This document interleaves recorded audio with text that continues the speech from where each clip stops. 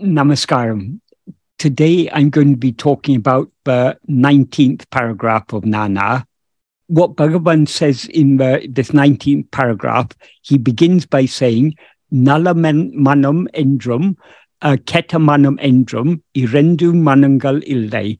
That means there are not two minds, namely a good mind and a bad mind. When he says not two minds in this context, he means there are not two kinds of minds, namely a good mind and a bad mind.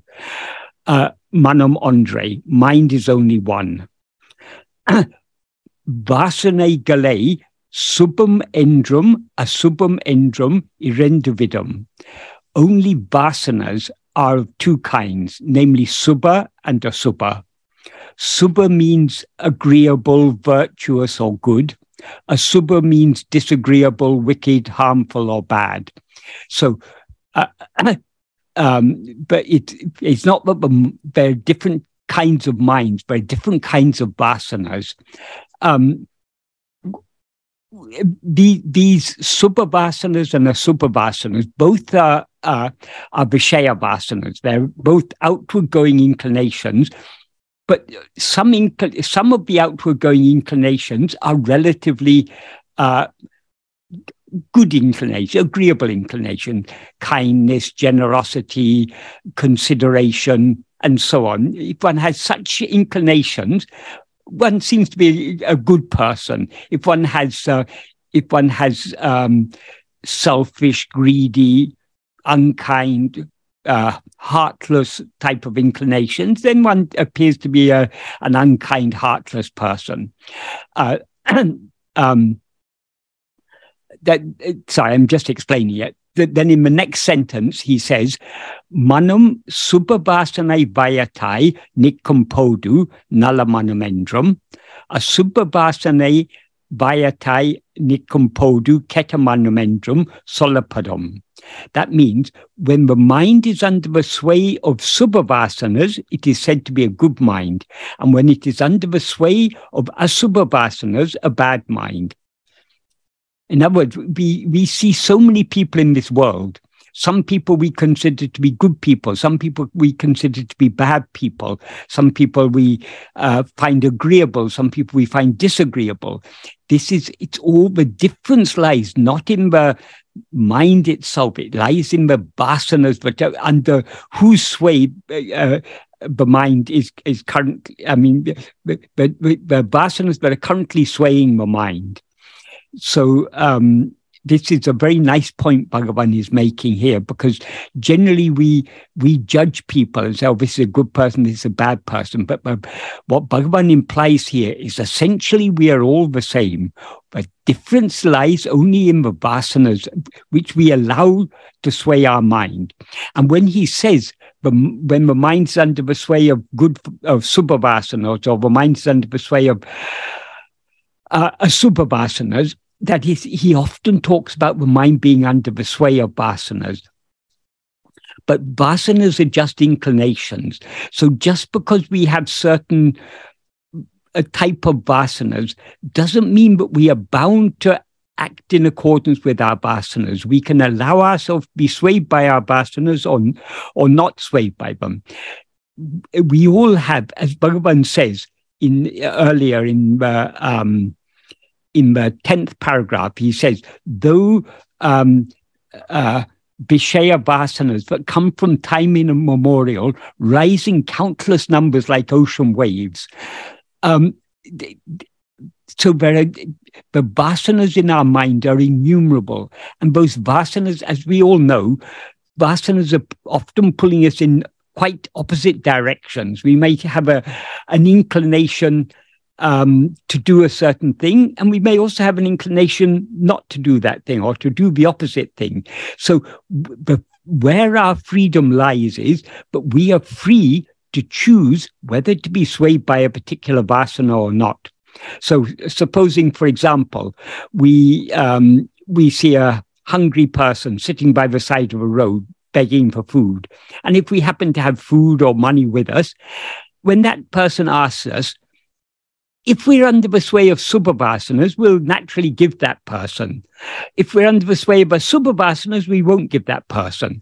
But there may be an internal struggle.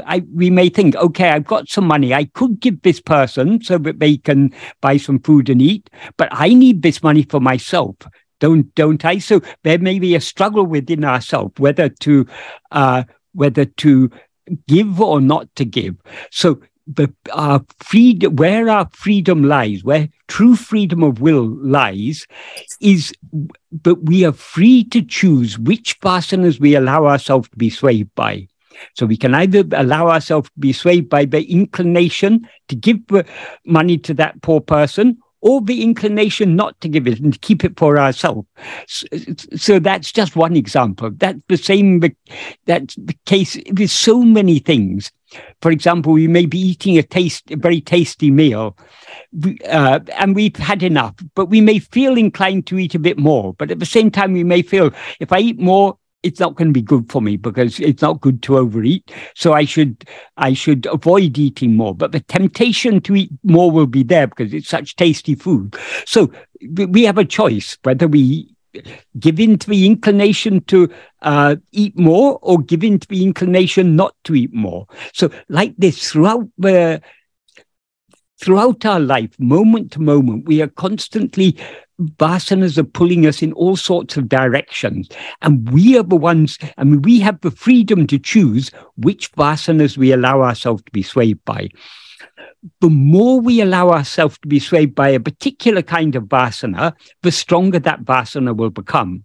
So if we want to cultivate subhavasanas, for example, we can, whenever a subhavasana arises, if we allow ourselves to be swayed by that subhavasana will become stronger, and the contrary asubhavasana will become weaker. So this is why we are all ultimately responsible for our behavior, because we have this freedom to allow ourselves to be swayed by particular vasanas or not to be swayed by them, or to choose between contrary vasanas that are pulling us in different directions. So this is how the mind is purified. By that is, in the early stages, it's desirable to cultivate subhavasanas. It's better to be a good person than to be a bad person. But that's not going very deep in the spiritual path. When we go deeper in the spiritual path, our aim is to go beyond all vasanas, not to be swayed by any vasana other than satvasana. Because, as I say, subhavasanas and asubhavasanas are both different qualities of vishaya vasanas. Vishaya vasanas means inclinations to seek happiness in vishayas. Vishayas means objects or phenomena. In other words, anything other than ourselves. So the outward going inclinations of our mind are called vishaya vasanas. The opposite of vishaya vasanas is satvasana. Sat means being. So the inclination just to be as we are, the inclination to hold on to our being, to hold on to I am, and not to allow our mind to go outward, that is called satvasana. So when we are following Bhagavan's path of self-investigation and self-surrender, our aim is not just to cultivate subhavasanas and to not cultivate and to give up subhavasanas. Our aim is to cultivate satvasana. The more we cultivate satvasana, the more the remaining vishaya vasanas will tend to be subha. That is, the more our mind is purified by going within and by surrendering ourselves, the less we will be inclined, the less the asubhavasana, the asubhavasanas will automatically decrease. But our aim is not just to cultivate the subhavasanas. Our aim is to cultivate the satvasana. So satvasana is of one kind. There's only one satvasana, the inclination to turn within. The inclination to turn outward, the vishaya vasanas, are of two kinds, subha or asubha. And of course, these are relative terms. Some some vasanas, they're slightly subha, some are slightly asubha, some are very subha, some are very asubha. So it's all a matter of, these are all relative terms. It's not a simple black and white. Either it's subha or asubha, very different degrees of goodness or badness, we can say. Michael? Yes? On this very point, you're giving a good amount of time to it. Yes. I'm curious to know the answer to the question, is there ever a point in time when the mind does not fall sway to vasanas? No. I thought we were always under the sway of them. We are always under the sway of vasanas. Even when we're turning our attention within, we're under the sway of vasanas, but we're not under the sway of Vishaya vasanas. We're under the sway of the Sat vasana. That is ultimately the only perfectly good vasana is the Sat vasana, because the Sat vasana is the inclination to subside back into our being, to surrender ourselves to our real nature, and to remain as we actually are. The Vishaya ones are to voluntarily turn your attention on the better attributes of life, to use that as a vasana that may influence your inclination. Yes, but as I say, it's better to be a good person than to be a bad person, obviously. So it's better to have subhavasanas rather than asubhavasanas. But even the subhavasanas are still Vishaya vasanas. So we are replacing our iron chains with golden chains. It's still a bondage. If you're attached to being a good person, you're still attached to being a person. Our aim is to go beyond being a person, to surrender ourselves completely. But if we are following this spiritual path, trying to cultivate this Sat vasana, and thereby weaken all the Vishaya vasanas, the residual Vishaya vasanas will naturally tend to be subha rather than asubha. So by a byproduct of following this path is we do generally become a better person. That is, the more our mind is purified, the more we naturally feel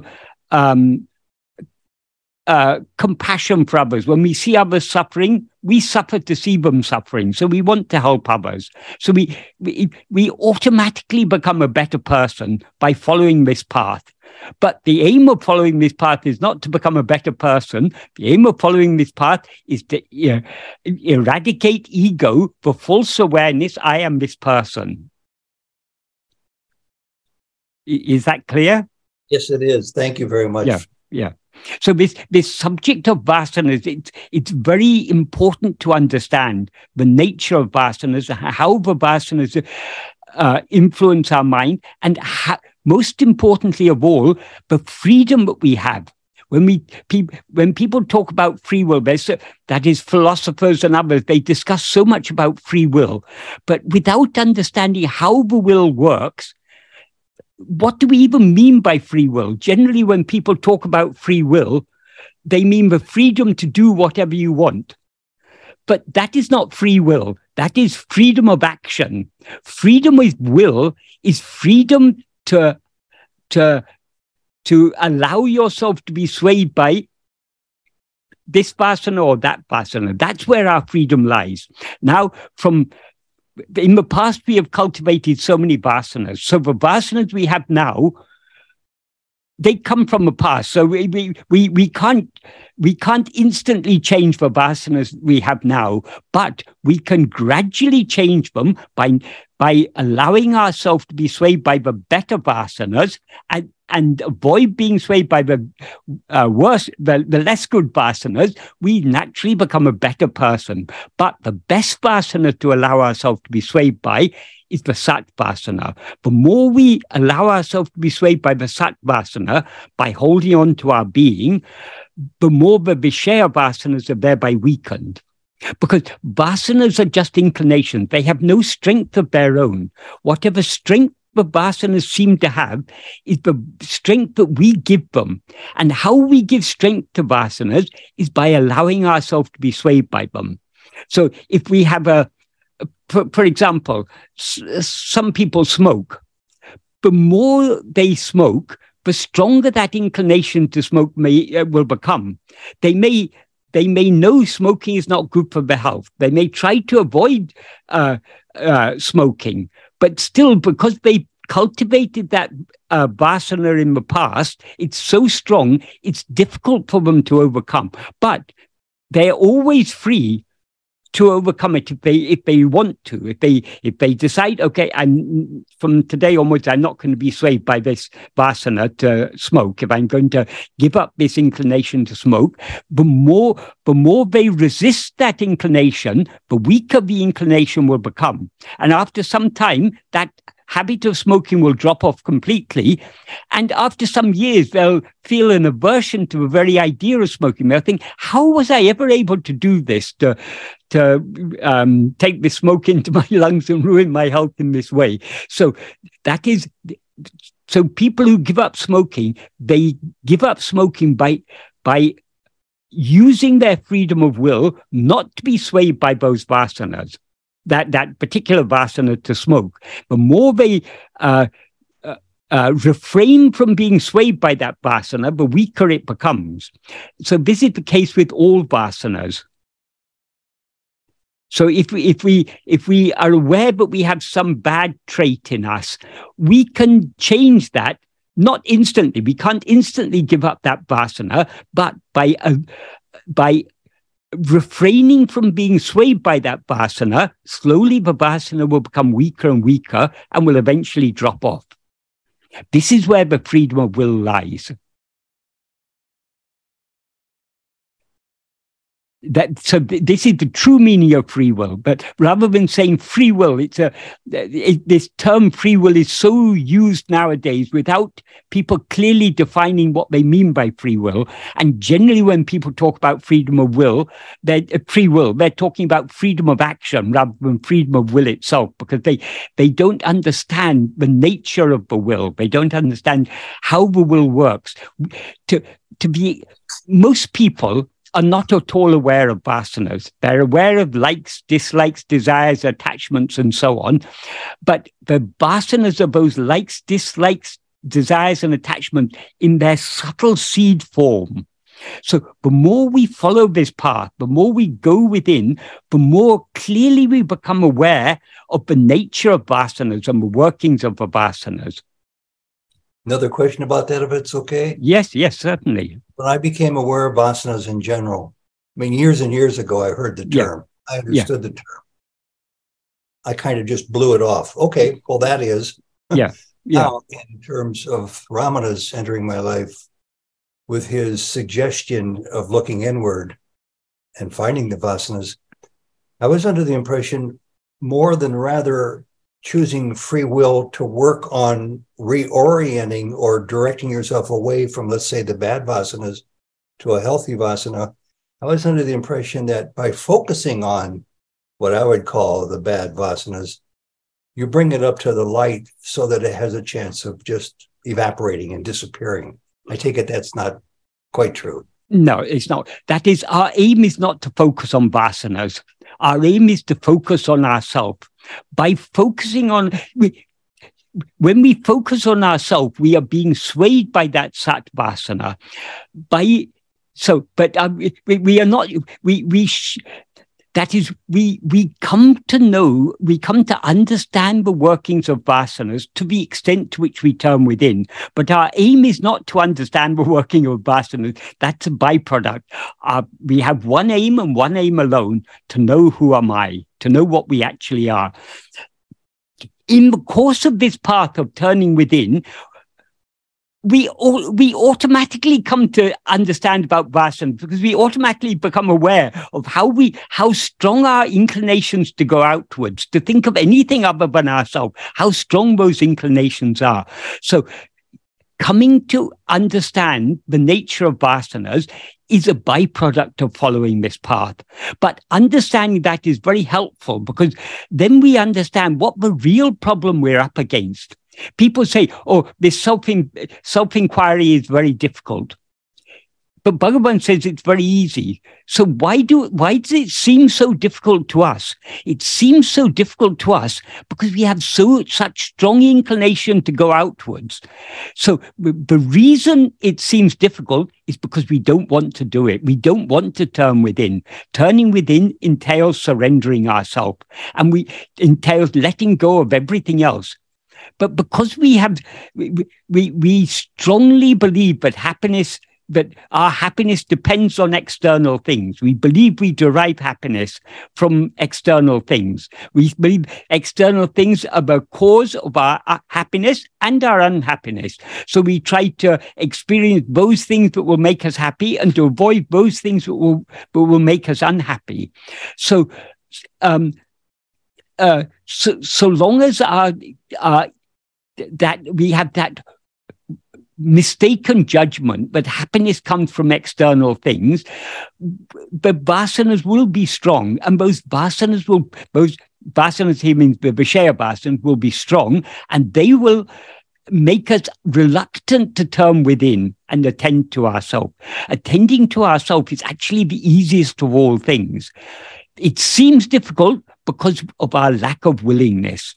Because lack of willingness means we have our inclination to attend to other things is much stronger than our inclination to attend to ourselves.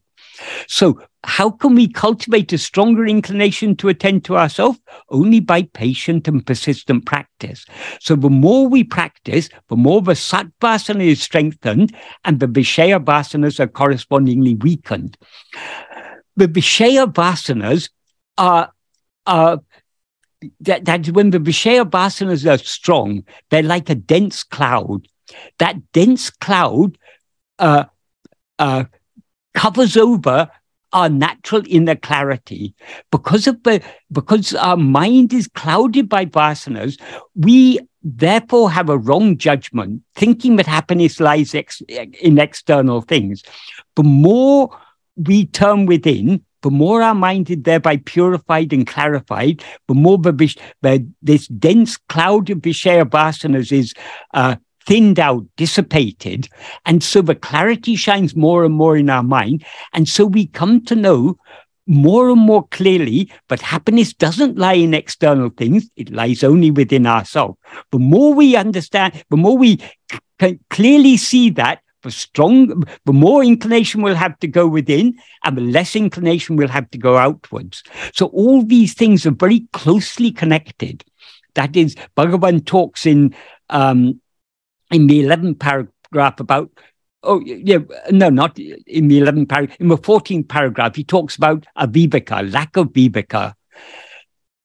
We seek happiness, we believe happiness lies in external things because of lack of viveka, because of aviveka. The aviveka is there because our mind is clouded by the Vishaya vasanas. So by this practice of self-investigation, we strengthen the Sattvasana, weaken the Vishaya vasanas, and by weakening the Vishaya vasanas, we are dissipating that cloud that is clouding our judgment. And so we come to see more and more clearly that happiness doesn't lie actually outside, it lies only within ourselves. So the love to go within becomes stronger and stronger. So all these things are very beautifully tied together. But the more we follow this path, the deeper we go within, the clearer all these things will become. So knowing about vasanas is not our aim, but we naturally come to recognize vasanas and to recognize the workings of vasanas by trying to go within, because the vasanas are the obstacles we're up against. And by the more we understand the workings of vasanas, the more we recognize the freedom that we have to not be swayed by them. So we can hold on to self-attentive and not be swayed by all the Vishaya vasanas that are tending to draw our mind outwards, inclining our mind to go outwards. Is that clear? It is for me. It's also quite important. I think it's very, very important. I haven't thought of asanas quite the way you explained them at all. I mean, a lot of what you just told me is new to me. Yeah. But just asanas in general, and I'll get to Lee in a second. She has a question. I look back at vasanas in general as I've become aware of them, as I've learned to recognize them and to profit from being able to be aware of them. I see it as maybe not the single greatest change in my spiritual direction, having come to Ramana. It's certainly one of them. I mean, it's very, very important. Yes. It's hard for me to explain that to others when the subject comes up, because I don't think they quite know what I'm talking about. It's because I don't explain it. Because all these things become, that is, to understand Bhagavan's teachings correctly and deeply, practice is absolutely essential. Because otherwise, supposing you try to know about some foreign country just by reading maps, the map will tell you something. You get a vague impression of what that country is like, but the map will become meaningful to you if you go to that country and go to all those places that are marked on the map, then the map becomes so much more meaningful to you. Bhagavan's teachings are like that map. To truly understand what the map is talking about, we need to go to that country. In other words, we need to put Bhagavan's teachings into practice. Then only will we understand all these things. This is why when we first read Bhagavan's teachings, we understand something. But as we follow this path more and more, Bhagavan's teachings become more and more meaningful to us. We understand more and more deeply what Bhagavan is talking about, why he talks about vasanas, why he talks about the mind being under the sway of vasanas, how important this is, and what actually it means in practice when he said the mind under the sway of vasanas, what that actually means in practice. We can understand only to the extent to which we go within and try to hold on to self-attentiveness. Great. Thank you. Leah, go ahead. Thank you, Ted. And thank you, Michael. In order to understand if I'm under the influence of a Vishaya Vasana, is emotion being it happy, sad, anger, resentful, excited, anxious, any array of emotion? Is that indicator that I'm being grabbed by Vishaya Vasana and I'm not in Satvasana? That is all these things, emotions, that all the meaning of the word Vishaya is an object or phenomena. So all these things, all these emotions, feelings, and so on, these are all Vishayas. The reason we are experiencing Vishayas is because of our inclination to experience them. The inclination to experience them is called Vishaya Vasanas. So the whole world is nothing but Vishayas. All the objects of the world are Vishayas. All the thoughts, feelings, memories in our own mind, they're all Vishayas. So the inclination to experience anything other than ourselves is a Vishaya. And if we are experiencing anything other than ourselves, other than our own being, our mind we are experiencing it because we're under the sway of Vishaya Vasanas. So okay, understood. We are constant, everything, yes. Yeah. Bhagavan said, when you know, Bhagavan often said this world is a dream. And when he explained how the mind projects the world, he sometimes used the cinema analogy. And when he used the cinema analogy, he said the film that goes through the projector, that is the vasanas. So it's the images on the film that are projected on the screen as the pictures. So everything that we experience, the whole world and our mind, all are a projection of our Vishaya Vasanas. We experience these things because we're inclined to experience them. So it's our inclination to experience these things that causes us to experience these things. Vishayas have no reality of their own. They're nothing but sprouted forms of our Vishaya Vasanas, projections of our Vishaya vasanas. There's a slang term that makes me think of vasanas, and it's probably more derogatory than not, and that is baggage. I carry my baggage with me. That implies that it's all bad, that it's all negative, that it influences me in the wrong ways. Yeah, but yeah. You can look at that in a positive light. Yeah, I think often when people say, this person comes with a lot of baggage, we are referring to the vasanas. Yes, that helps a lot. Yeah. But generally, when people talk about baggage, they mean he's got lots of past resentments and bitter experiences and everything. These are the grosser forms of it, but the seeds that give rise to all those resentments and those desires and attachments and all these things are vasanas. So vasanas are the likes, dislikes, desires, attachments, all forms of volition in their seed form, their subtlest form.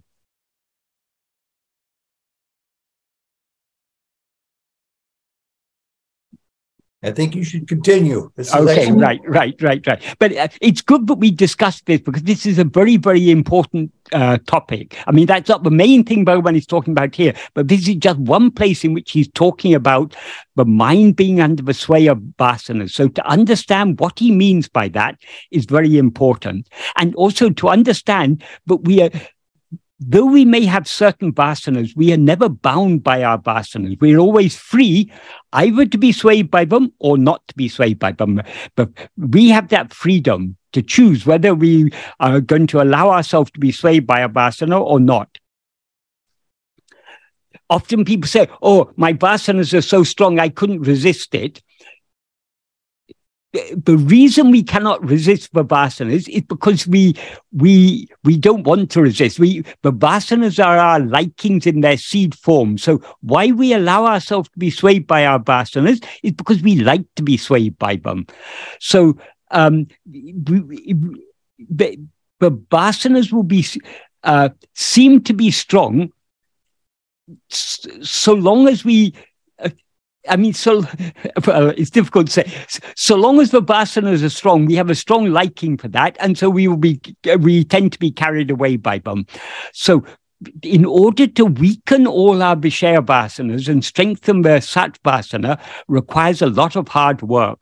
Hard work means trying persistently to hold on to self-attentiveness. That is the only way to weaken the Vishaya vasanas and strengthen the Sat vasana.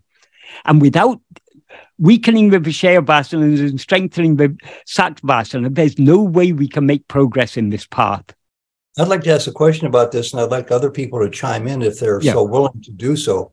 That last point, it's hard work. It is very hard work, and especially became hard work for me when I first became aware that that's what Ramana is talking to with self-inquiry, probably more than anything else, to reflect on, to recognize those vasanas, those tendencies that don't serve you. There are some that do serve you, but the ones that don't serve me are the ones I need to address forthrightly. So my question is, it's actually, I guess, more of a comment. It was very hard for me initially to grab onto that idea, to examine in self-inquiry my vasanas. My reaction was, what vasanas? That was in total ignorance. But it was because I couldn't think of the vasanas necessarily.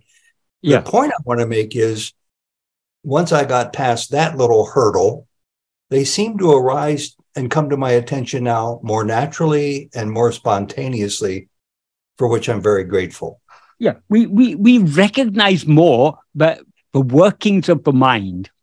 Like people often say, thoughts just come of their own accord. We are not thinking the thoughts just come. They're not coming of their own accord. The thoughts are the sprouting of our own vasanas. And they come because we allow ourselves to be swayed by those vasanas. That's big, I think. I mean, you look like you have a question about this very topic, or am I misjudging you? Marie. Yeah, and also I was wondering, like, if you don't give attention to the thoughts, like, do they even exist? Yes. That is, if you give attention to the thoughts, you're being swayed by the vasanas. When you don't give attention to the thoughts, you're not being swayed by the vasanas. So the thoughts automatically subside. So how to avoid giving attention to thoughts? Because everything is a thought. The only way to avoid giving attention to a thought is to attend to ourselves. If we just try to avoid giving attention to the thoughts, like the yogis are doing, we end up in manolaya. So our aim is not just to bring about the cessation of thoughts.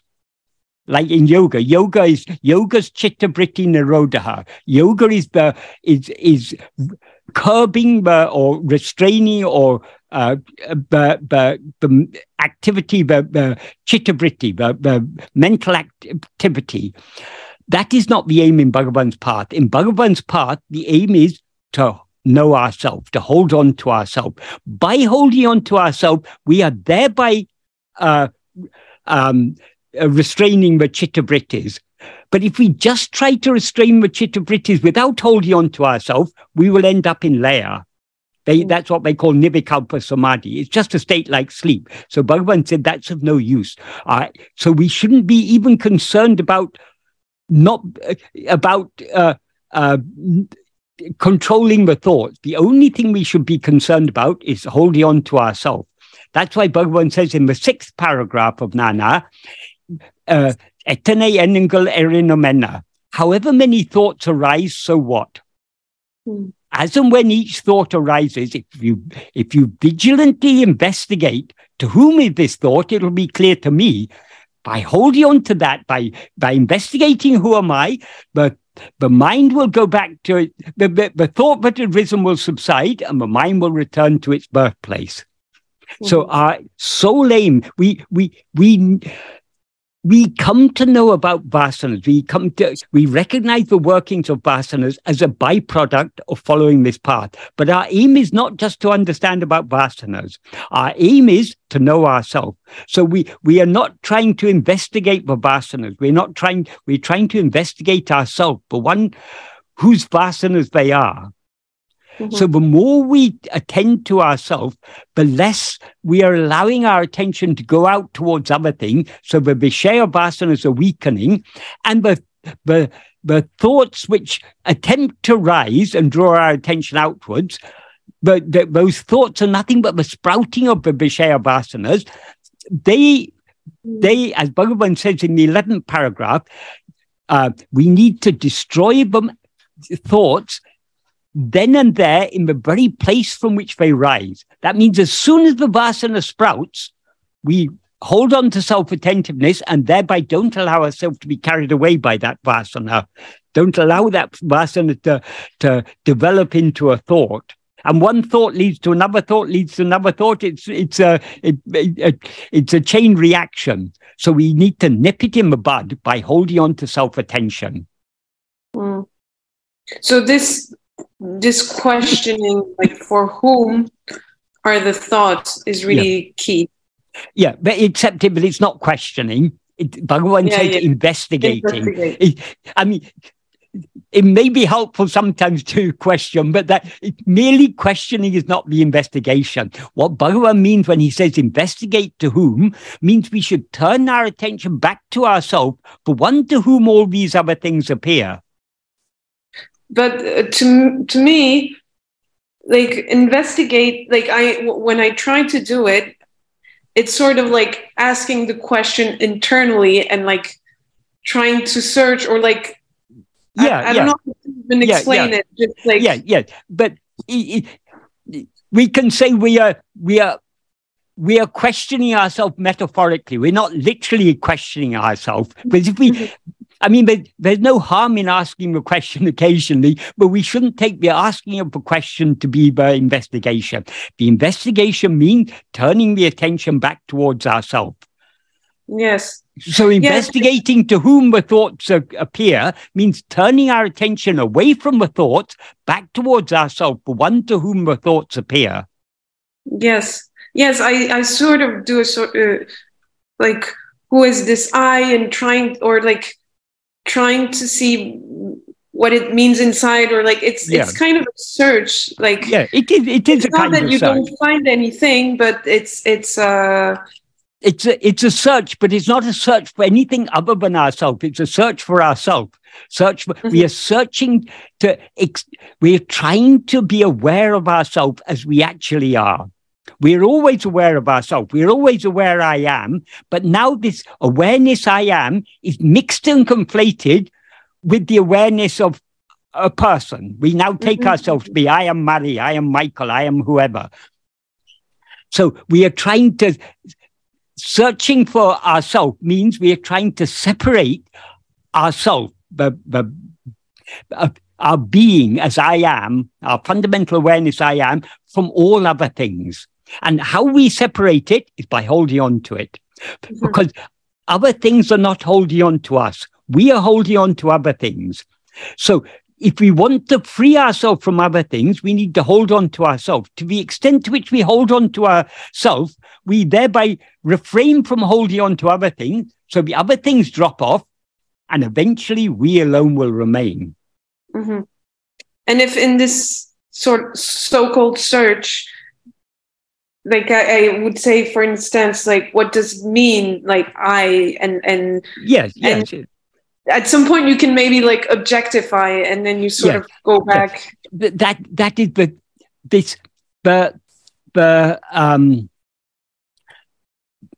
the progress from manana to nididhyasana is a seamless progress. That is, we by thinking deeply about Bhagavan's teachings, by thinking what is this I that Bhagavan is talking about, that itself puts us into the practice. So the manana, the thinking deeply about this subject, if we're doing it correctly, it will automatically lead us to the actual practice, which is attending to ourselves. But for all I know, I'm like completely mistaken. Like there's no goalpost. Like well, there is. We are. But there's one goalpost, that is I am, that our own being, that's the one thing which is clearer than any other thing. So so long as we are moving in that direction, we are none of us are doing this self-investigation perfectly. If we did it perfectly for 1 second, it would be finished. So our practice is, our practice is gradually refining. Gradually, we're going deeper. We're turning, whereas at first we may be turning just 10 degrees or 20 degrees towards ourselves. Slowly, as we progress further, we're able to turn further. We're able to turn 60 degrees, 90 degrees, 120 degrees. But it is not perfect self-investigation until we turn 180 degrees. As soon as we turn 180 degrees, for one moment of 180 degree turn, that's the end of it. Ego is finished, because when we turning 180 degrees means being aware of ourselves alone and not being aware of anything else. So we turn towards ourselves to such an extent that we cease to be aware of anything else. When we're aware of ourselves alone, we're aware of ourselves as pure awareness. But as soon as we're aware of ourselves as pure awareness, ego is thereby destroyed, because ego is not pure awareness, it's the pure awareness mixed and conflated with adjunct. So ego is the impure awareness. I am Marie, or I am Michael, or I am Ted, or I am whoever.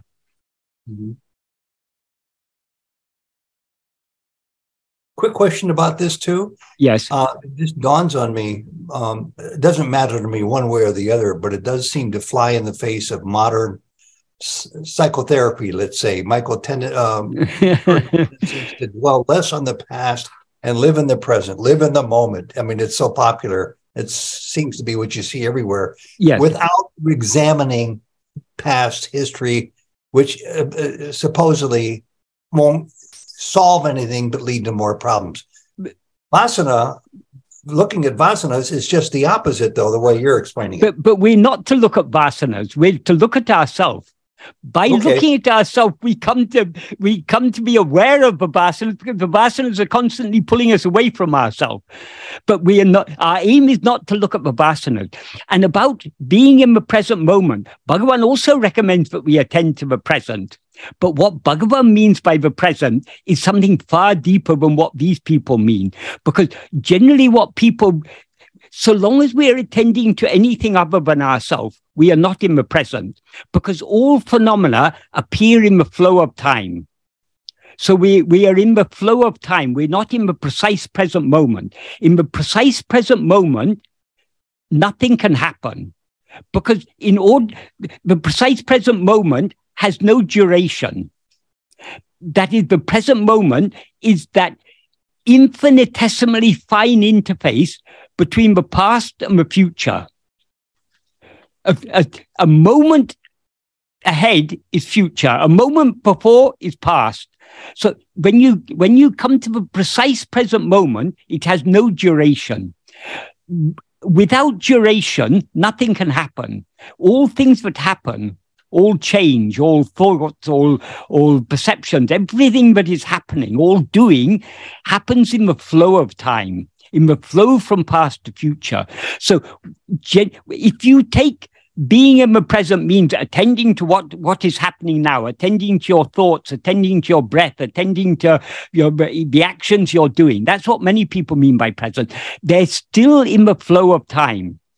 To come to the precise present moment, we need to attend to ourselves. Because we alone, why is the present moment? Why is now the present moment? Why is here the present place? What is it that makes this moment in time and this point in space present? It is the presence of ourself, because we are present at this moment and at this in this place. This moment and this place appear to be the present. So here and now is the place where we are, the time where we are. So we can find the precise present moment only by attending to ourselves, because the precise present moment, in the precise present moment, nothing is happening, nothing is being done. There's only being, and that being which makes the present appear present is our own being. So it's only by holding on to our own being that we can be truly in the present moment, and that is our aim. So all this, the power of now and this type of, the Buddhist type of Vipassana meditation, trying to be in the present, all these may have some sort of therapeutic effect. It may be have some limited benefit, but this isn't really being in the present. Really being in the present is just being, not doing anything, not attending to anything other than ourselves. That is, to the extent to which we are self-attentive, to that extent are we truly being in the present. I have a question, Michael. Yes. Michael, I strongly disagree with what you're saying, because because when we truly understand, we know that we are always in the present moment. There is nothing other than the present moment. And all that is needed is to recognize that, and then just surrender to the recognition that that is all there is, and allow grace to have its way in however it might appear. And so I don't see that we need to be struggling. The advice that you are giving us here is really, it's like chasing our tail around and around and around and around, and there's no way out of it. But the way out is very, very clear. The way out is to recognize right here, right now, that there is nothing other than the present moment. Anything that looks like past or future is an expression of mind, and that's okay too. Mind can be itself. Mind is not other than the infinite. There is nothing other than the infinite, and we can very gracefully and sweetly allow mind to be itself. We can notice the mind and say, hello, nice to see you, but I know that is not all there is. Mind is a limited expression of the infinite. And in recognizing that and recognizing that the now is all there is immediate freedom, absolute freedom. So long as there is mind, there is not freedom. I completely disagree. That's all right, Michael. We will agree to disagree. You say that what exists is only the present. I agree. What exists is only the present. But what is it that is present? It is we who are present. So we alone are what exists. So long as there is mind, there is the appearance of multiplicity. It is awareness being itself. And to not forget that there is Ananda. There is Sat, Chit, Ananda.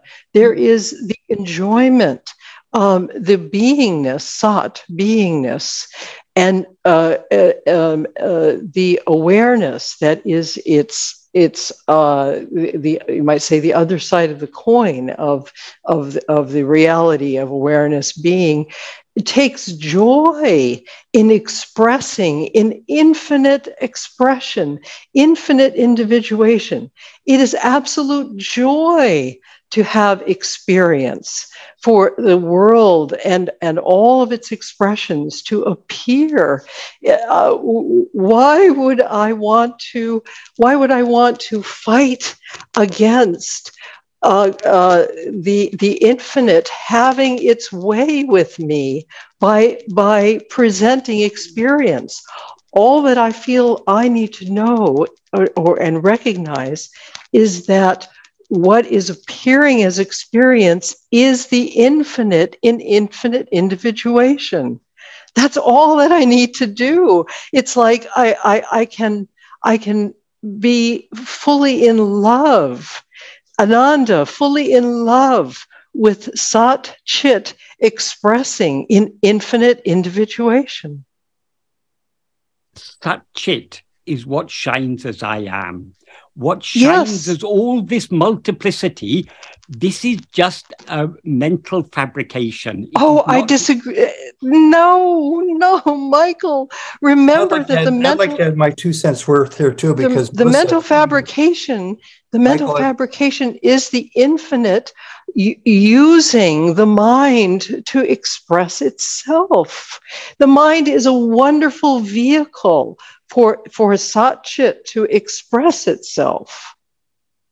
I don't have to. Okay, that's okay. We can agree to disagree. We can agree to disagree, all of us here, and your disagreement comes with great force several times, which I think is worthy of being addressed by a variety of people, not just Michael. But I've heard you express this same thought before, Melissa, and it runs somewhat contrary to my understanding of what's possible when I look at my own self-inquiry practice. When I live in the now, it's not new to me. It's even before Eckhart Tolle started to talk about it with his writings. I was aware of the pursuit of and the gain of what comes with living in the now. It sounds perfect. You described it in a way that makes it seem perfect. When I live in the now, though, at least for me, and I suspect the truth might be the same for others, there is an unaddressed cloud residing over me, living in the now. And that cloud limits my bliss, let's say. Even if I get to bliss, that unaddressed cloud asks for examination for me. I'm using my own layman terms. I'm sure you can quibble with them, anybody can, but it's how I see it. And it's that unaddressed cloud of vasanas as I hear Michael explaining it, that merits consideration. If I want my moment of happiness, when somebody's pinching me real hard and then they stop pinching me, I feel great in the moment because the pinching has stopped. The same is not applicable for living in the now for me, because I am acutely aware of 77 years plus of vasanas in my presence, whether they're over my head as a cloud or in the recesses of my mind. And for me anyway, it's the living in the present coupled with the recognition of my vasanas, which are helping me more currently than ever before. I'll yield the floor to Michael or anybody else who wants to comment on this. Okay, but what is living in the present? What is present? Right. Things seem to be present because we are present. Our present experience, all these things that we are experiencing, what makes that is, we've got memories of the past, we've got anticipations of the future, but what we're experiencing now, this is present. Even our memories and anticipations are also present. So what we're experiencing now, that is what seems to be present. But what is it that makes this seem to be present? It is the presence of ourself. So truly being in the present means being in ourselves, because we alone are what are actually present. How could we be anywhere else but in ourselves? There is nowhere else to even be. Of course. There's nowhere else to be. Of course, we are always in ourselves, but we seem to be outside. Our mind seems to be going outside. There seems to be all this multiplicity. I don't seem that. Michael, maybe. Melissa, please let him speak, okay? Are you one or many? I am awareness being. Is awareness one or many? It is one that is appearing as many. That is the Ananda. That is the part of the one that in which it takes joy in appearing as the infinite, not just the many, but the infinite. The one is at the same time one and infinite. Yes, it's an amazing paradox. Yes, I agree. I can't fully comprehend how I guess we call it Maya, perhaps, but I prefer to think of it as that it is the Ananda. It is the joy that the one expresses as the infinite. It's an unfathomable paradox, but I'm perfectly at ease with that paradox. I'm perfectly comfortable with it, allowing it to show me increasingly unfolding and showing me its fullness. True Ananda exists only in the state of oneness. In the state of multiplicity, there is pairs of opposites. You have pleasure, you have pain, you have happiness, you have misery. All these pairs of opposites come with multiplicity. When we rise as mind, we experience a dissatisfaction because our own real nature is infinite happiness. When we limit ourselves as I am this person, I am Melissa, I am Michael, I am Ted, I am whoever, we are limiting. That is, the infinite is always infinite, but we seem to be limited. And because we seem to be limited, we seem to be not experiencing the infinite happiness that we actually are. So we are dissatisfied. Michael, I disagree. So dissatisfaction is the very nature of the mind. Michael, but the happiness is increasingly present continually. Do you not experience misery? Do you not see misery around you in the world? No, I don't. I see the Wow, very infinite good. expressing. I see the infinite expressing in infinite variety, and I am, I'm just in awe. It takes infinite forms, and I just I allow it to show me the infinite wisdom in its many forms, however that might be. Okay. I have full faith, and I surrender completely to the infinite wisdom in expressing in its infinite variety, and allowing all that to unfold as it will. If I may speak. Yes. Go ahead.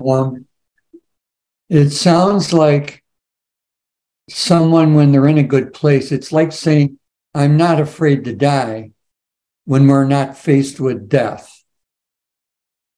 If we're faced with death and we can feel, I'm not afraid to die, then that's real. But otherwise, it's conceptual. It's projecting into the future. When I get there, then I will feel this. But reality Ron, is not in the future.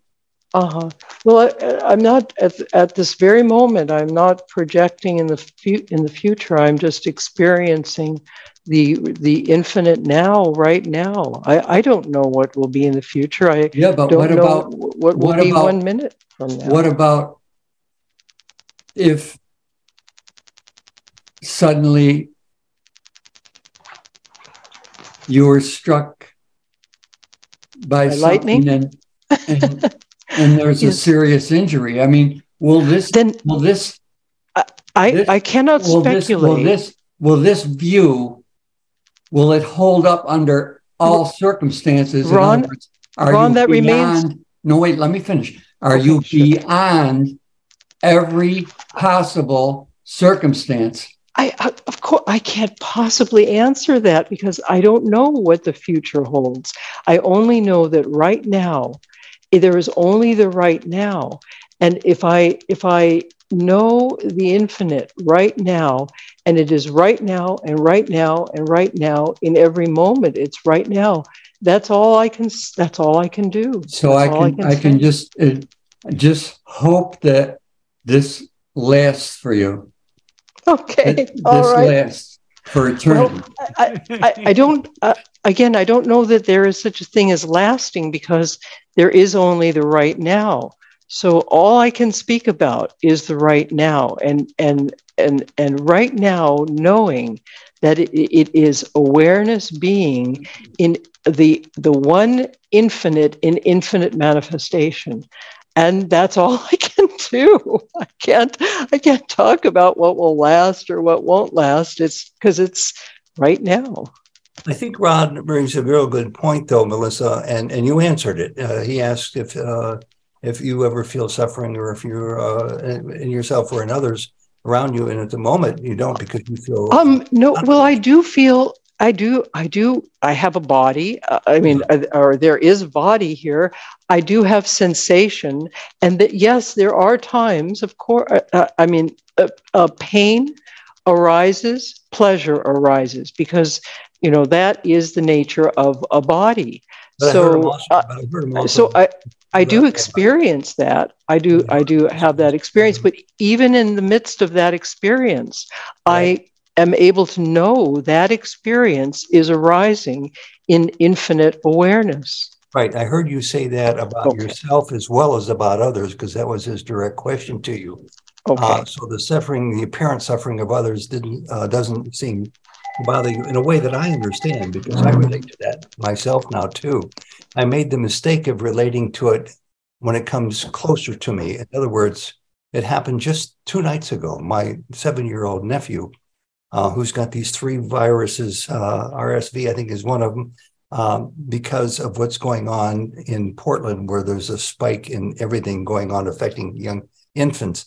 He was in the operating room, emergency room first, then the operating room, on the throes of going into surgery for what was expected to be a case of meningitis. Only at the last second, this is after hours, did they detour and say, we no longer think it's meningitis.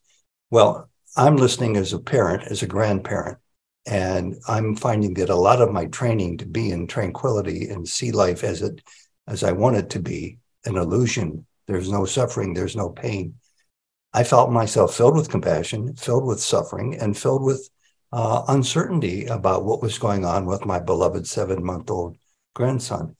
And the answer to me comes in what your premise, which I think is a real good one, Melissa, was about living in the now that brings you ananda and bliss. When I'm living in the now, the difference, I guess, between you and me is I find myself living in the garden which I cultivated. My 77-year-old garden is filled with beautiful flowers and weeds and thorns and a lack of tending to it, to the point where other weeds are growing up and choking out some of the beautiful flowers. It is an imperfect garden being made more perfect, but my understanding too, and my growth in what I hear Michael talking about, I think that's maybe the best way I could put it for myself. I may be alone in experiencing things that way. Michael, you've heard a lot in the last 5 minutes. Yes. I think perhaps it would be useful to continue with what Bhagavan said in this paragraph. Mm-hmm. Shall I continue? Yes, please do. Yeah. So after saying the previous sentence we talked about was the one where Bhagavan says, when the mind is under the sway of subhabasanas, it is said to be a good mind, and when it is under the sway of asubhabasanas, a bad mind. Then in the next sentence he says, however bad other people may appear to be, disliking them is not proper or not appropriate. So that is, after saying that what makes a person appear good or bad is the vasanas. So however bad a person may appear to be, disliking them is not appropriate. It's just that if a person appears very bad, it is that they are under the sway of bad vasanas, but we shouldn't dislike them. We shouldn't have dislike for people, however bad they may appear to be. And then he goes on to say in the next sentence, Virupu verupugal irendum verukatakana. That means likes and dislikes are both fit to dislike. In other words, what we should dislike is having likes and dislikes. We should neither like nor dislike. We need to go beyond likes and dislikes. And then he in the next sentence he says, Pripanja Vishayangalil Adikamai Manate Vidakodadu. It is not appropriate to let one's mind dwell excessively on worldly matters. I think the reason for that is obvious. That is, the more we allow our mind to go outwards, the more we are going away from ourselves, and we are dwelling on things other than ourselves. So if we are following this path, we need to be cultivating the inclination to go within more and more and more, and therefore to give up the inclination to go outwards and dwell on worldly matters. Quick question, Michael. Yes. So, in maybe the last year or so, I've been trying to pay really close attention to particular words that Bhagwan used in various writings, and our group has been reading something that is, I think, a really good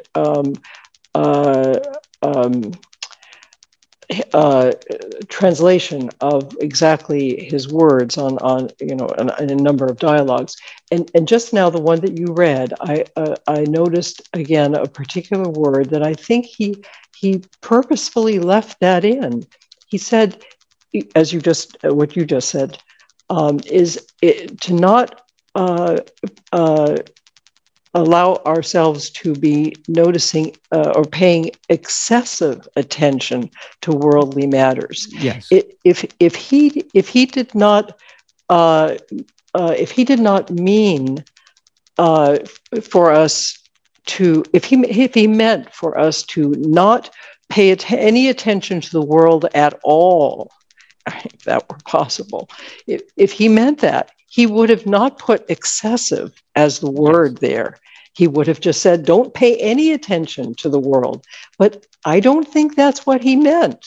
I think he was purposefully, indicating to us that the world as it arises, the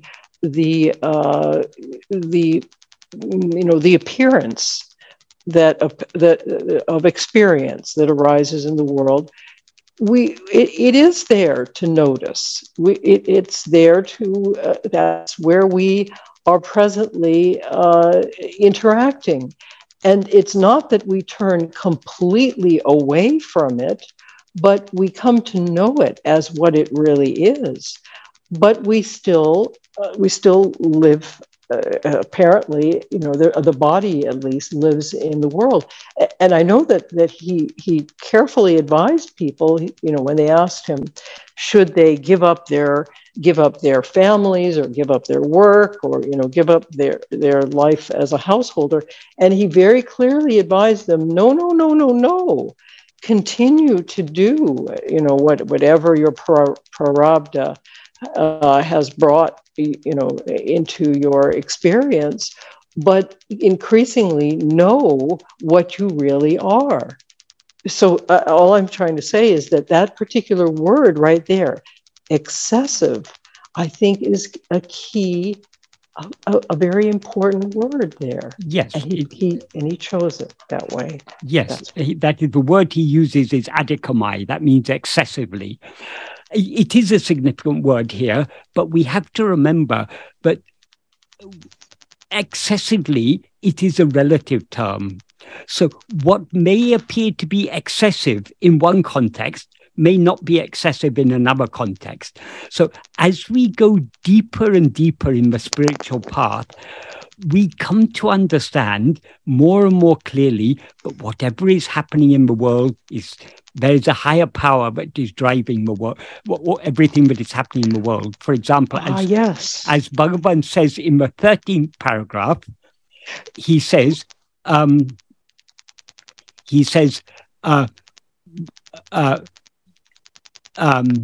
so that's perfect, Michael. Yes. That's exactly right. Yeah.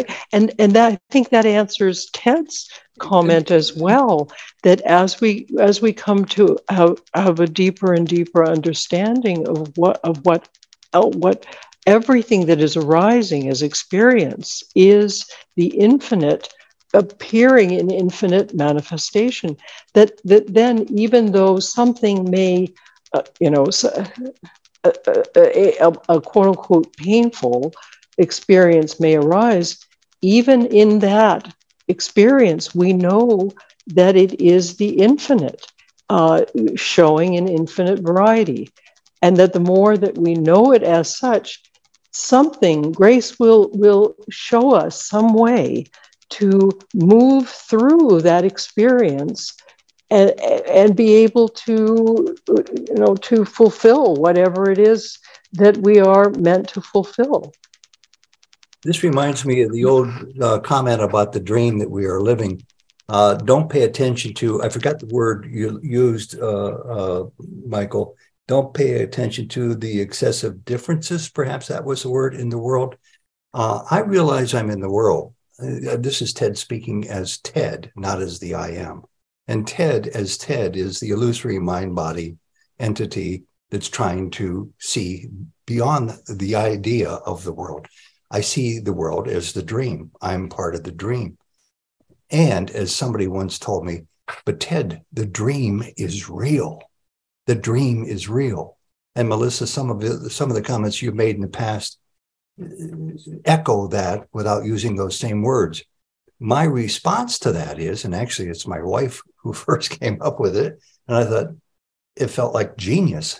Yes, the dream is real, but it's still a dream. But I don't think the dream is not real. But I'm in the dream. Let me just finish. But I'm in the dream. I see myself in the dream. That's the small s self, illusory mind, body, Ted, speaking with conviction.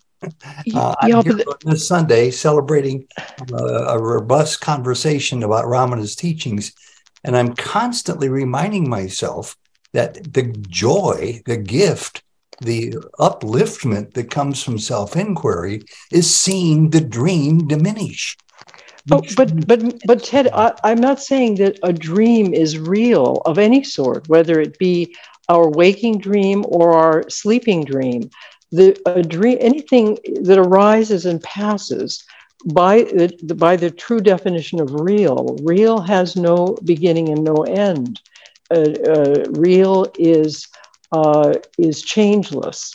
You're right.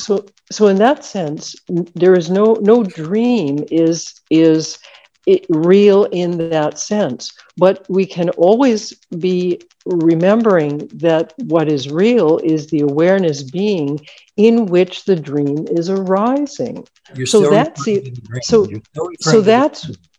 the only thing that is ever real, is the awareness being that is aware of the dream arising, and that's always present. Who is the one who's aware? Who is the one who's aware of this dream that we're talking about? It's all the infinite that's aware, and we are an individuation of the infinite. It is only the infinite that is aware, because awareness is an infinite mystery. See, I don't even qualify it by saying we are an individuation of the infinite. We are the infinite. We are awareness. I mean, that's okay. All right, good. Everything else. There you go. And everything else. But according to Bhagavan, the awareness that knows the world is not the infinite awareness. Consider verse 4 of Uludunapadu. What Bhagavan says in verse 4 of Uludunapadu is, if oneself is a form, the world and God will be likewise. If oneself is not a form, who can see their forms and how? So it's only when we limit ourselves as the form of this body that we are aware of this multiplicity of forms. When we do not experience ourselves as the form of this body, when we experience ourselves as the real awareness, the infinite awareness, we are aware of nothing other than infinity. Yes, but the infinity is taking infinite expression. But expressions are all finite. So you're saying you've got infinite finite things. It is it's an appearance. Just the like appearance. Yes, it's an appearance. Yes, that means it is not real. So what is real? The real awareness is not the awareness that knows all this. The real awareness is the awareness that is aware of nothing other than itself. Oh, that's a little that maybe that's where we have this. I think is the crux of the difference in our interpretation and our understanding. So I recognize that the awareness there's only one awareness, the infinite awareness, and it, just like the wave on the ocean, it can, the wave is never other than the ocean.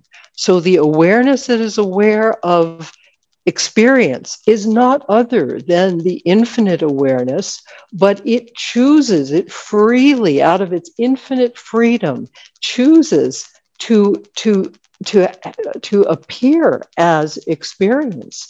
It's an infinite miracle. It's truly a celebration. I think we ought to leave Michael to continue. I mean, this is the Ramana Maharshi group. This is Ramana Maharshi's teachings, and I'm all for people having robust conversations and even disagreements, but we're taking a lot of time with the disagreement portion when we're really about Ramana, or we wouldn't be here. But thank you. I will be silent the rest of this session, but I think that finally that is the crux of the difference now. I think I see exactly where the difference of interpretation is arising, and that's just fine. Very Thank good. you. Okay. Thank you. I just wanted to finish talking about this point, because you singled out a particular word that Bhagavan used excessively. We need to, when we read Bhagavan's words, we need to think carefully. What does he mean by excessively? As you say, when he uses words, he uses them for a purpose. So that word excessively is there for a good purpose.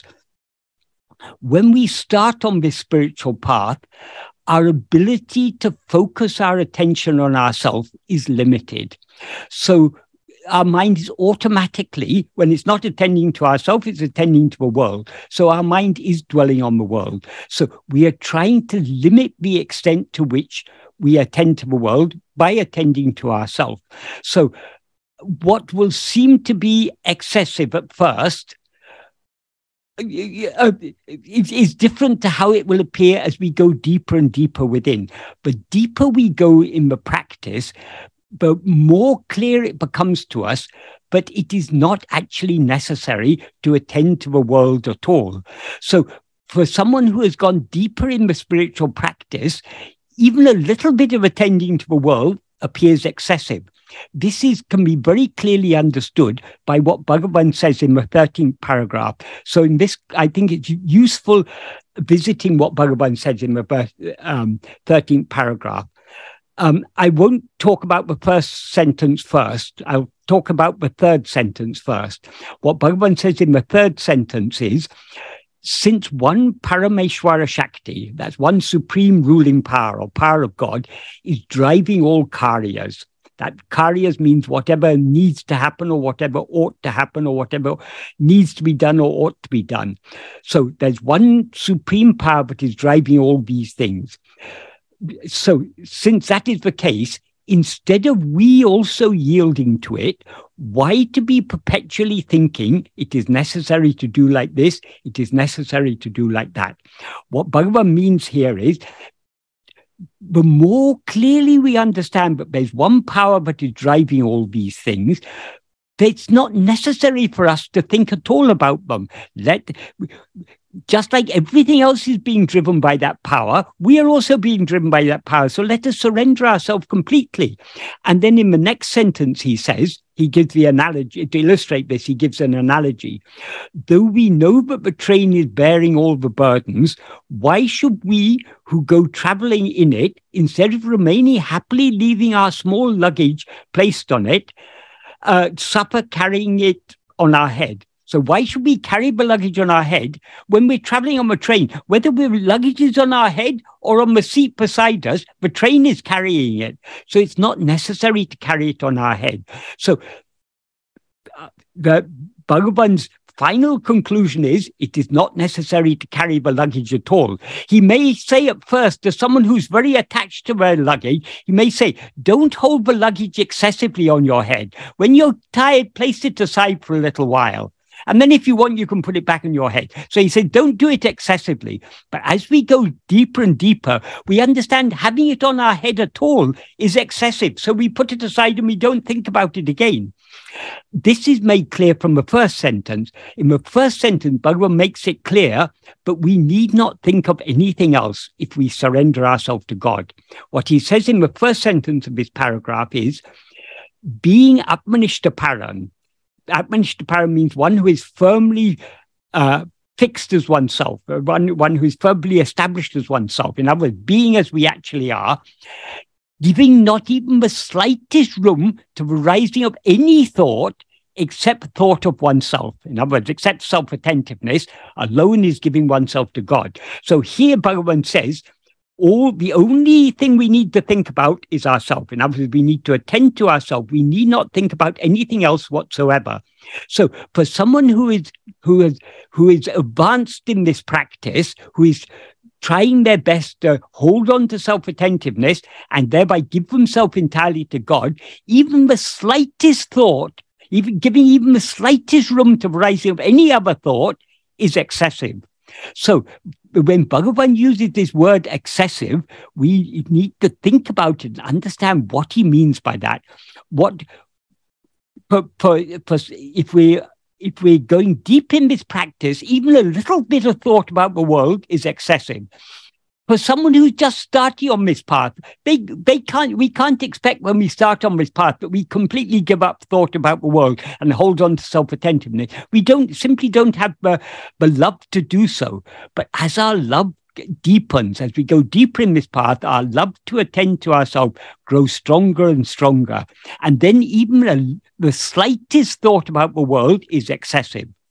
So excessive is a relative term. We need to understand it in the context in which it's used. So what is excessive for one person may seem quite reasonable for another person. Oh, I've got a family. I've got to take care of my family. I've got work to do. Of course, I've got to dwell on the world. Fine. Bhagavan will say, attend to the world. Do what you need to do. But at least try a little bit to be self-attentive. And the more we try to be self-attentive, the more we will feel that even a little bit of attending to the world is excessive. But thank you for raising that point, Melissa. That's a good point to raise, because it's important to think carefully about every word that Bhagavan uses and why he uses those words. Then in the next sentence, he says, to the extent possible, it is not appropriate to intrude in others' affairs. In other words, we shouldn't be seeking to interfere in other people's business. Our business, the work for which we've come to this world, is to attend to ourselves and thereby surrender ourselves to God. Other people, we shouldn't. If someone comes to us for help, if someone says, I may have this problem, can you advise me or can you help me? By all means, help them. But we shouldn't of our own accord go intruding in other people's affairs. And then in the last two sentences, Bhagavan says, in the second last sentence, he says, all that one gives to others, one is giving only to oneself.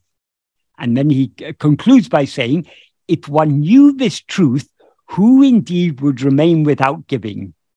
So that is the reason we may hesitate to give to others is because we see a difference between ourselves and others. The deeper we go in this practice of self-investigation, the less real this distinction between ourselves and others will appear. So the clearer it will become to us that whatever is given to others is given only to oneself. People sometimes ask about this sentence. Is Bhagavan here talking about only the good things we give to others, or does he also mean the bad things?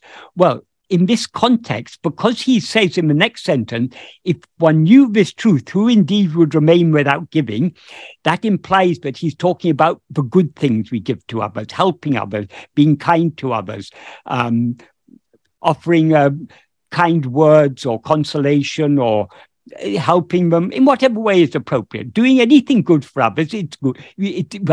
By doing good to others, we are doing good to ourselves. That is the implication, because he says, if one knew this truth, who indeed would remain without giving? But it is also true, but whatever bad things we give to others, we are giving to ourselves. If we're unkind to someone, we are being unkind to ourselves. If we are mean or selfish, we are being mean and selfish to ourselves, because ultimately what we see as the world is just a reflection of ourselves. But what appear to be others are actually nothing but ourselves. So the more we treat others as we would ourselves want to be treated, the better it is for ourselves. Because by being kind to others, by being considerate to others, by helping others, we are purifying our own mind and thereby helping our own spiritual progress. That is the implication here. So I've come to the end of this paragraph. So if there's anything else that anyone would like to ask, I'll just say one general comment. That in this paragraph, Bhagavan is indicating to us how we should live in the world, how we should look upon the world. In this world, there are all sorts of people. There are good people, there are bad people. We should understand that if someone appears to be good, it's because they're under the sway of good vasanas. If they appear to be bad, it's because they're under the sway of bad vasanas. But ultimately, what we see as others are only ourselves. So we shouldn't dislike them just because they seem to be under the sway of bad vasanas. We should look upon all others as we look upon ourselves. We don't want to suffer in this world. We shouldn't want others to suffer. So just like we try to alleviate our own suffering, if we are hungry, we want food. If we are cold, we want warm clothing or a warm house warm shelter to be in. We should treat others in exactly the same way. We should try to treat others as we treat ourselves. This is how we should live our life in the world, but we shouldn't be dwelling excessively upon the world. Our main aim is to be turning our attention within to know what we actually are. Because if we're dreaming, as Bhagavan said in the previous paragraph, he says everything is just a dream. So since all this is just a dream, what is the greatest good we can do to all the others in the world? If we see suffering in a dream, what's the best, most effective way to alleviate all the suffering that we see in the dream? Wake up from the dream. So our primary aim in this life should be attending to ourselves, knowing what we actually are, and thereby waking up from this dream. But so long as we're dreaming, we should treat others with the same kindness and consideration that we treat ourselves. We take ourselves to be this person, so we have so much care and concern about this person we seem to be. We should be equally caring and concerned about other people. But that's not our principal aim. We shouldn't be dwelling on these things excessively. If someone comes to us and is in need of some help, we give them whatever help we can. But the primary aim of our life is to wake up from this dream. And we can wake up from this dream only by turning our attention within to know what we ourselves actually are. Excellent. Let's go. I know we have some questions that we sent to you, but let's take a moment to go around and see if anybody from, let's see, Maria to Ganesh, there's 8 of us here, Sankari. If anybody has a follow-up question or a comment to anything that you've talked about, and I'll just pause for a second to see if anybody wants to raise their hand or speak up.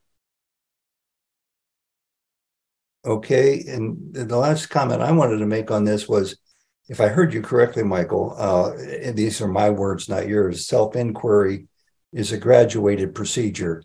I guess everything you could say is a graduated procedure. Yeah. If you want to become a bricklayer, you're not going to learn it in one day. Yeah, exactly.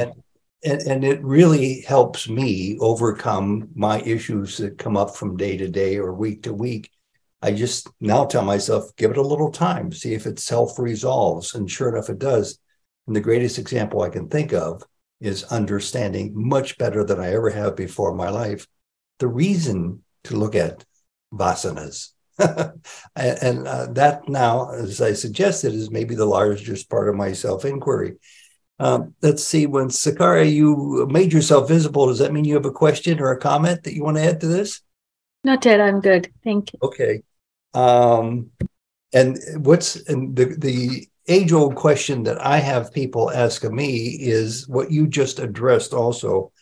What is the best we can do within the dream, which helps us with any flavor or any topic of any issue that pops up in our awareness? The answer is to wake up from the dream. Thank you. And I might ask you, Michael, do you see indications that more and more individuals are awakening from a dream? In a dream, if we see people waking from a dream, the dream continues so long as we are dreaming. We shouldn't be concerned about others because the others are part of the dream. That is who is dreaming. It is not, no person in the dream is dreaming. Now we're aware of ourselves as I am Ted or I am Michael. But the dreamer is not Ted or Michael. The dreamer is ego, the I that is aware of itself as I am Ted. Yeah. So if that I that is aware of itself as I am Ted, if that wakes up, the problem is solved. Very good. Let's go to the questions. I think I sent them to you. We'll take them. Yes. Maybe it's the oldest question first, because we have some that time never allowed us to get to. Go ahead. I think the oldest one is the October the 2nd one, from David Roberts. In the opening of Nāṉ Ār, Bhagavan says, love itself is the actual form of God. Okay, that's a quotation from letters from Sri Ramanashram. Michael, could you talk a little about the place of love in Bhagavan's teachings? Would Ramana say that love and the soul and self are one and the same? If so, why wouldn't he invite us to investigate love rather than self? Yes, love is our real nature. Love is what we actually are. But so by investigating who am I, by investigating what we are investigating what love is. But if we take love to be something other than ourselves, then investigating such love is not investigating ourselves. So the direct way is to investigate what we ourselves actually are. Because we are love, if we know ourselves, we will know what love is. Without knowing ourselves, we cannot know what love is. So, because generally when we talk about love, we talk about it as if it was something other than ourselves. Love is something that we feel sometimes and don't feel at other times. Sometimes we're in love, sometimes we're not in love. The way we use the term love, we take it to be as if it's something other than ourselves. But actually, love is our own real nature. Bhagavan doesn't actually say in the opening of Nāṉ Ār, love itself is the actual form of God. There is what he says in the first paragraph of Nāṉ Ār is I'll just quickly read the meaning of it. Since all sentient beings want to be happy, want to be always happy without what is called misery, since for everyone, the greatest love is only for oneself. This is the only mention, twice he mentioned. Then in the next clause he says, since happiness alone is the cause for love, in order to obtain that happiness, which is one's own nature, which one experiences daily in sleep, that means dreamless sleep, which is devoid of mind, oneself knowing oneself is necessary. For that, jnana vichara, awareness investigation, called Who Am I, alone is the principal means. So what Bhagavan says here is that for all of us, we have the greatest love only for ourselves. And the cause for love is only happiness. That is, we love only those things that we believe will contribute to our happiness. So if we think that happiness lies in say watching football, we will like to watch. We will love to watch football because that's where we think happiness lies. Or if we think happiness lies in amassing vast amounts of wealth, we will love to amass vast amounts of wealth. If we think happiness lies in being very learned, we will want to amass a huge amount of learning. So we naturally love whatever we think is wherever we think happiness lies, we love that. Since we all have more than we love any other thing, we love ourselves. So what does that indicate? That indicates that happiness is our real nature.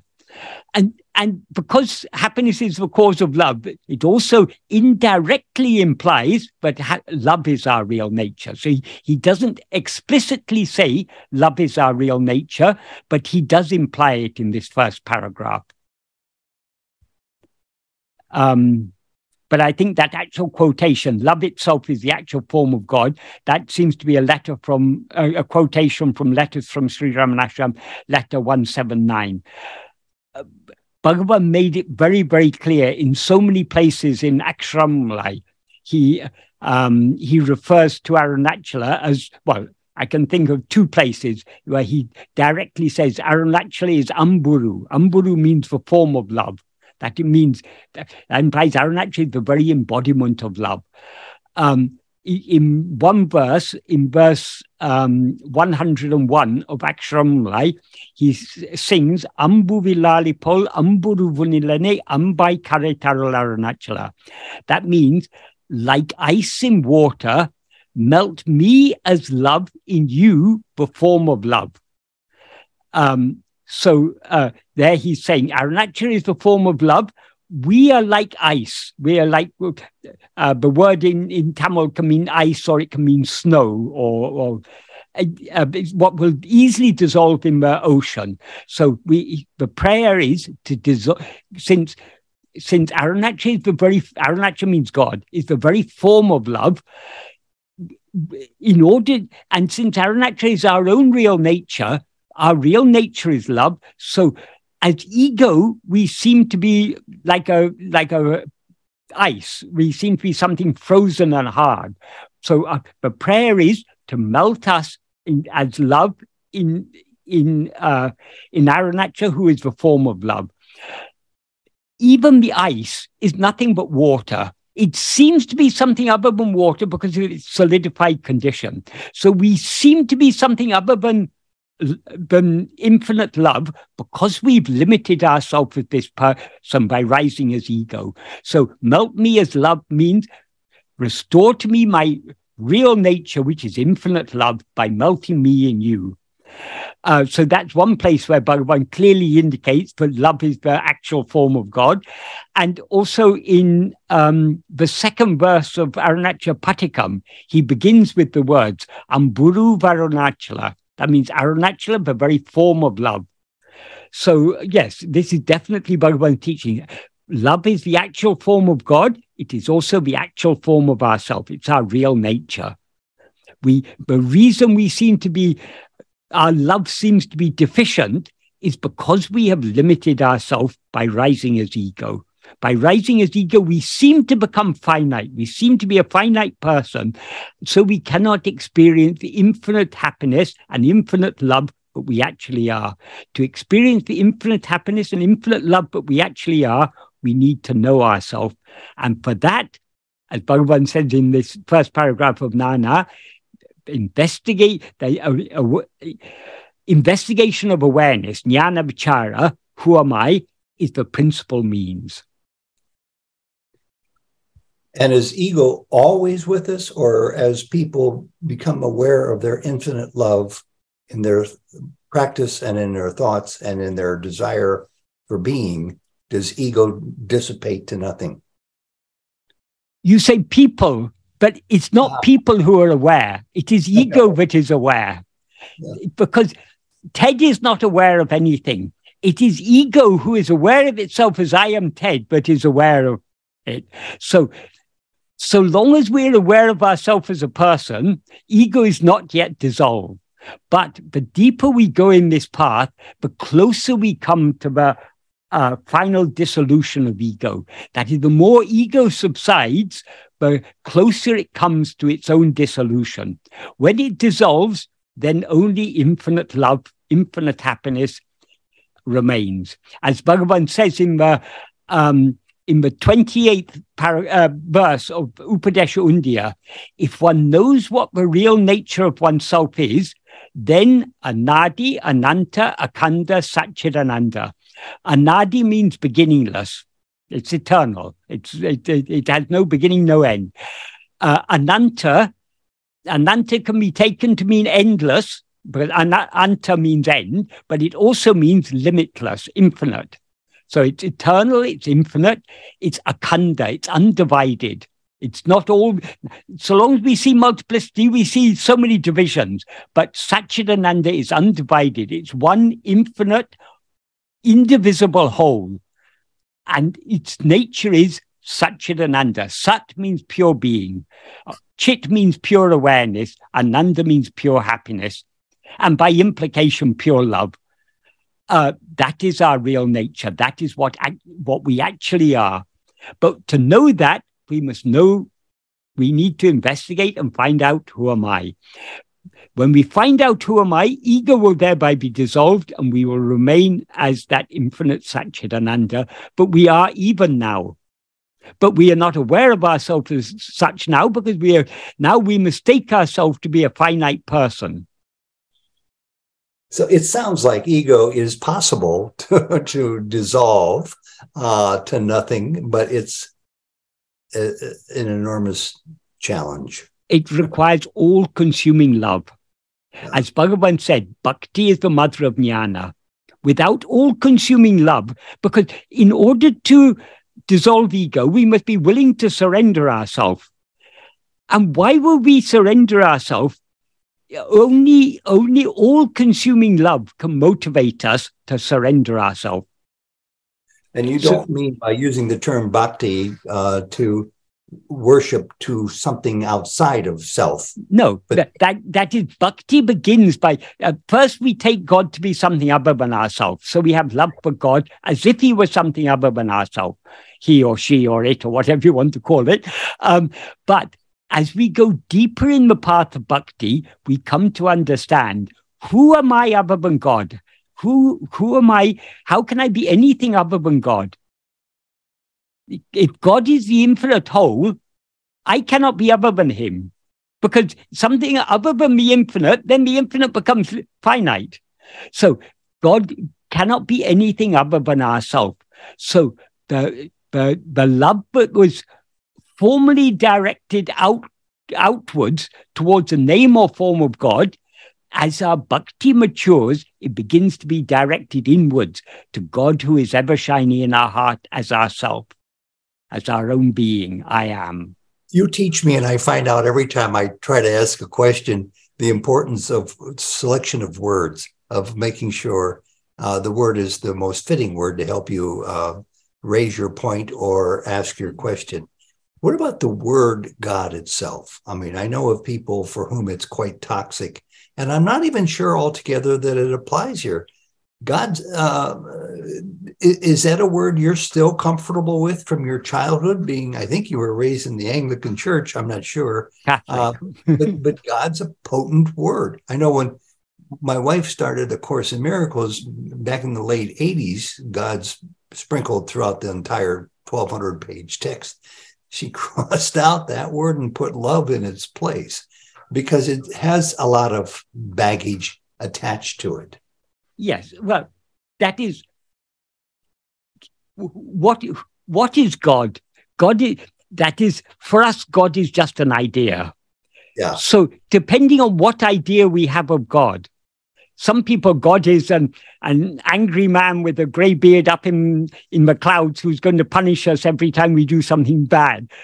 So there are so many different conceptions of God. We need to decide what we mean by the word God. From the perspective of Bhagavan's teachings, God is our own real nature. God is that which is shining in our heart as our own being, I am. So since that is what God means for me, I'm very comfortable with this word God. Well, good. But I'm not comfortable with I wouldn't be comfortable with all the conceptions that other people have about God. That's the point. Yeah. Yeah. So if I were ever challenged to be asked, well, Ted, who do you believe in? What do you believe in? I don't think I would use that word God quite the same way they're perhaps used to thinking of God, good or not so good. Yeah. Yeah. Well, one thing we all believe in, we believe in our own existence. I am. Yes. That is God. Yeah. Yeah.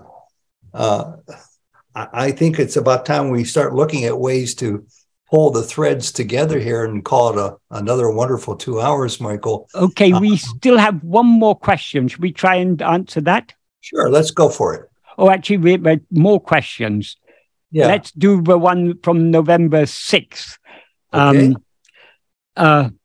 Why do some people in Ramana circles sometimes talk about who the observer is? What is it that is being observed? And who is observing the observer? Doesn't this emphasize duality too much? my answer would be, but there is only pure awareness, and pure awareness has nothing to observe and nothing to be aware of except self. That's from Anonymous. Now we experience ourselves as ego. Ego is the observer. That is, as ego, we're aware of so many other things. So that is, ego is the observer, and all other things are things that are observed. So our aim is to observe the observer. Why do we want to observe the observer? Is the observer real? No, the observer is not real. But though the observer is not real, it contains within itself an element of reality. That is, the observer is ego. Ego is the mixed awareness. I am this person. I am this body. What is real in that mixed awareness is only the pure awareness I am. So so long as we are observing anything other than ourselves, we seem to be ego. But to the extent to which we turn our attention back within to observe ourselves, who now seem to be the observer thereby subsides. In other words, the ego subsides, and what remains is pure awareness, which is the reality of the observer. So yes, so long as we're talking about observer and things observed, there's duality. That's where there's at least the appearance of duality. So we are now in the appearance of duality. We're aware of the subject and objects, knower and things known. Our aim is to know the knower, know the reality of the knower, that is. So to know the reality of the knower, we have to turn our attention away from all things that are known, back to ourselves to see who am I. Turning our attention back to ourselves, in other words, the observer observing only the observer, that is not duality. That is non-duality, because what is observing and what is observed is one and the same in that case, in the case of self-attentiveness. So this is the way to go beyond duality. And when we know ourselves as we actually are, we will know ourselves as pure awareness. And as this person rightly observes, pure awareness has nothing to observe and nothing to be aware of except itself. That is, pure awareness is awareness that is not aware of anything other than itself. That is what we actually are. So long as we are aware of anything other than ourselves, so long as we are aware of the appearance of multiplicity, so long as we are aware of the division between the observer and the observed, we are aware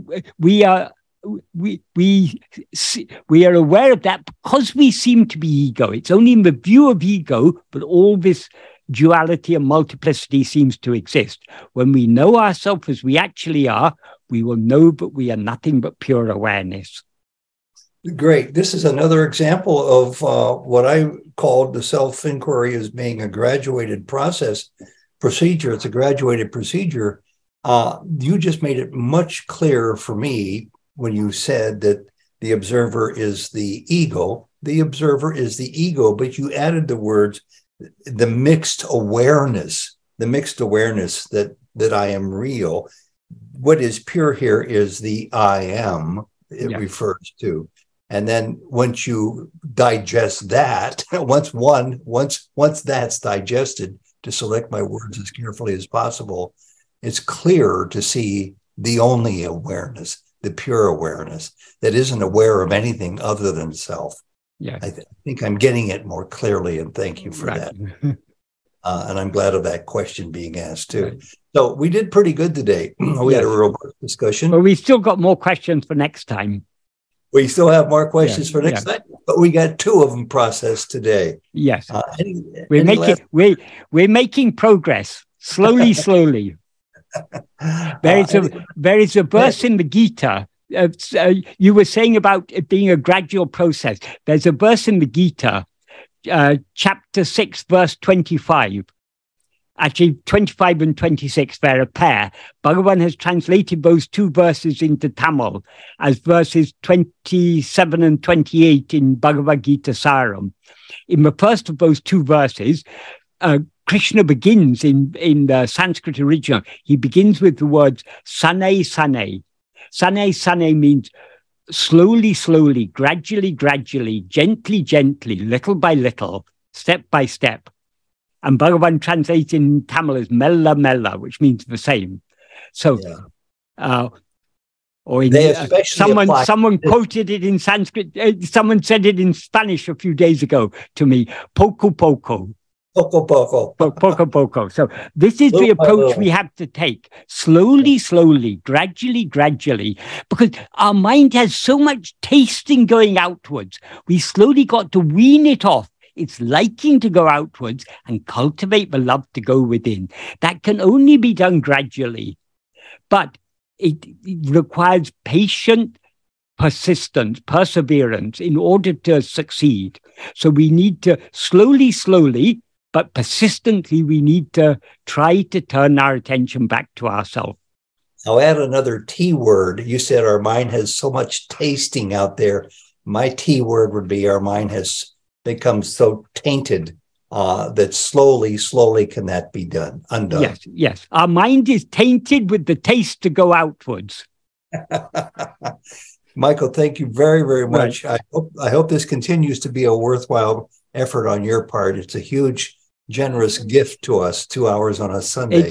For me, it's always worthwhile talking about Bhagavan teaching because it always reminds me of what I should be doing, which is turning within. Yeah, and I'm sorry, I want to just express a word of sorrow that I think as the facilitator, I'm certainly not a teacher, but I am a facilitator, to occasionally rein in contrary comments if they kind of go past a certain point, which has to be a judgment call on my part. I finally did that today, but perhaps I waited a little bit too long, for which I'm sorry. Things happen as they're meant to happen. Everything happens as Bhagavan wants it to happen.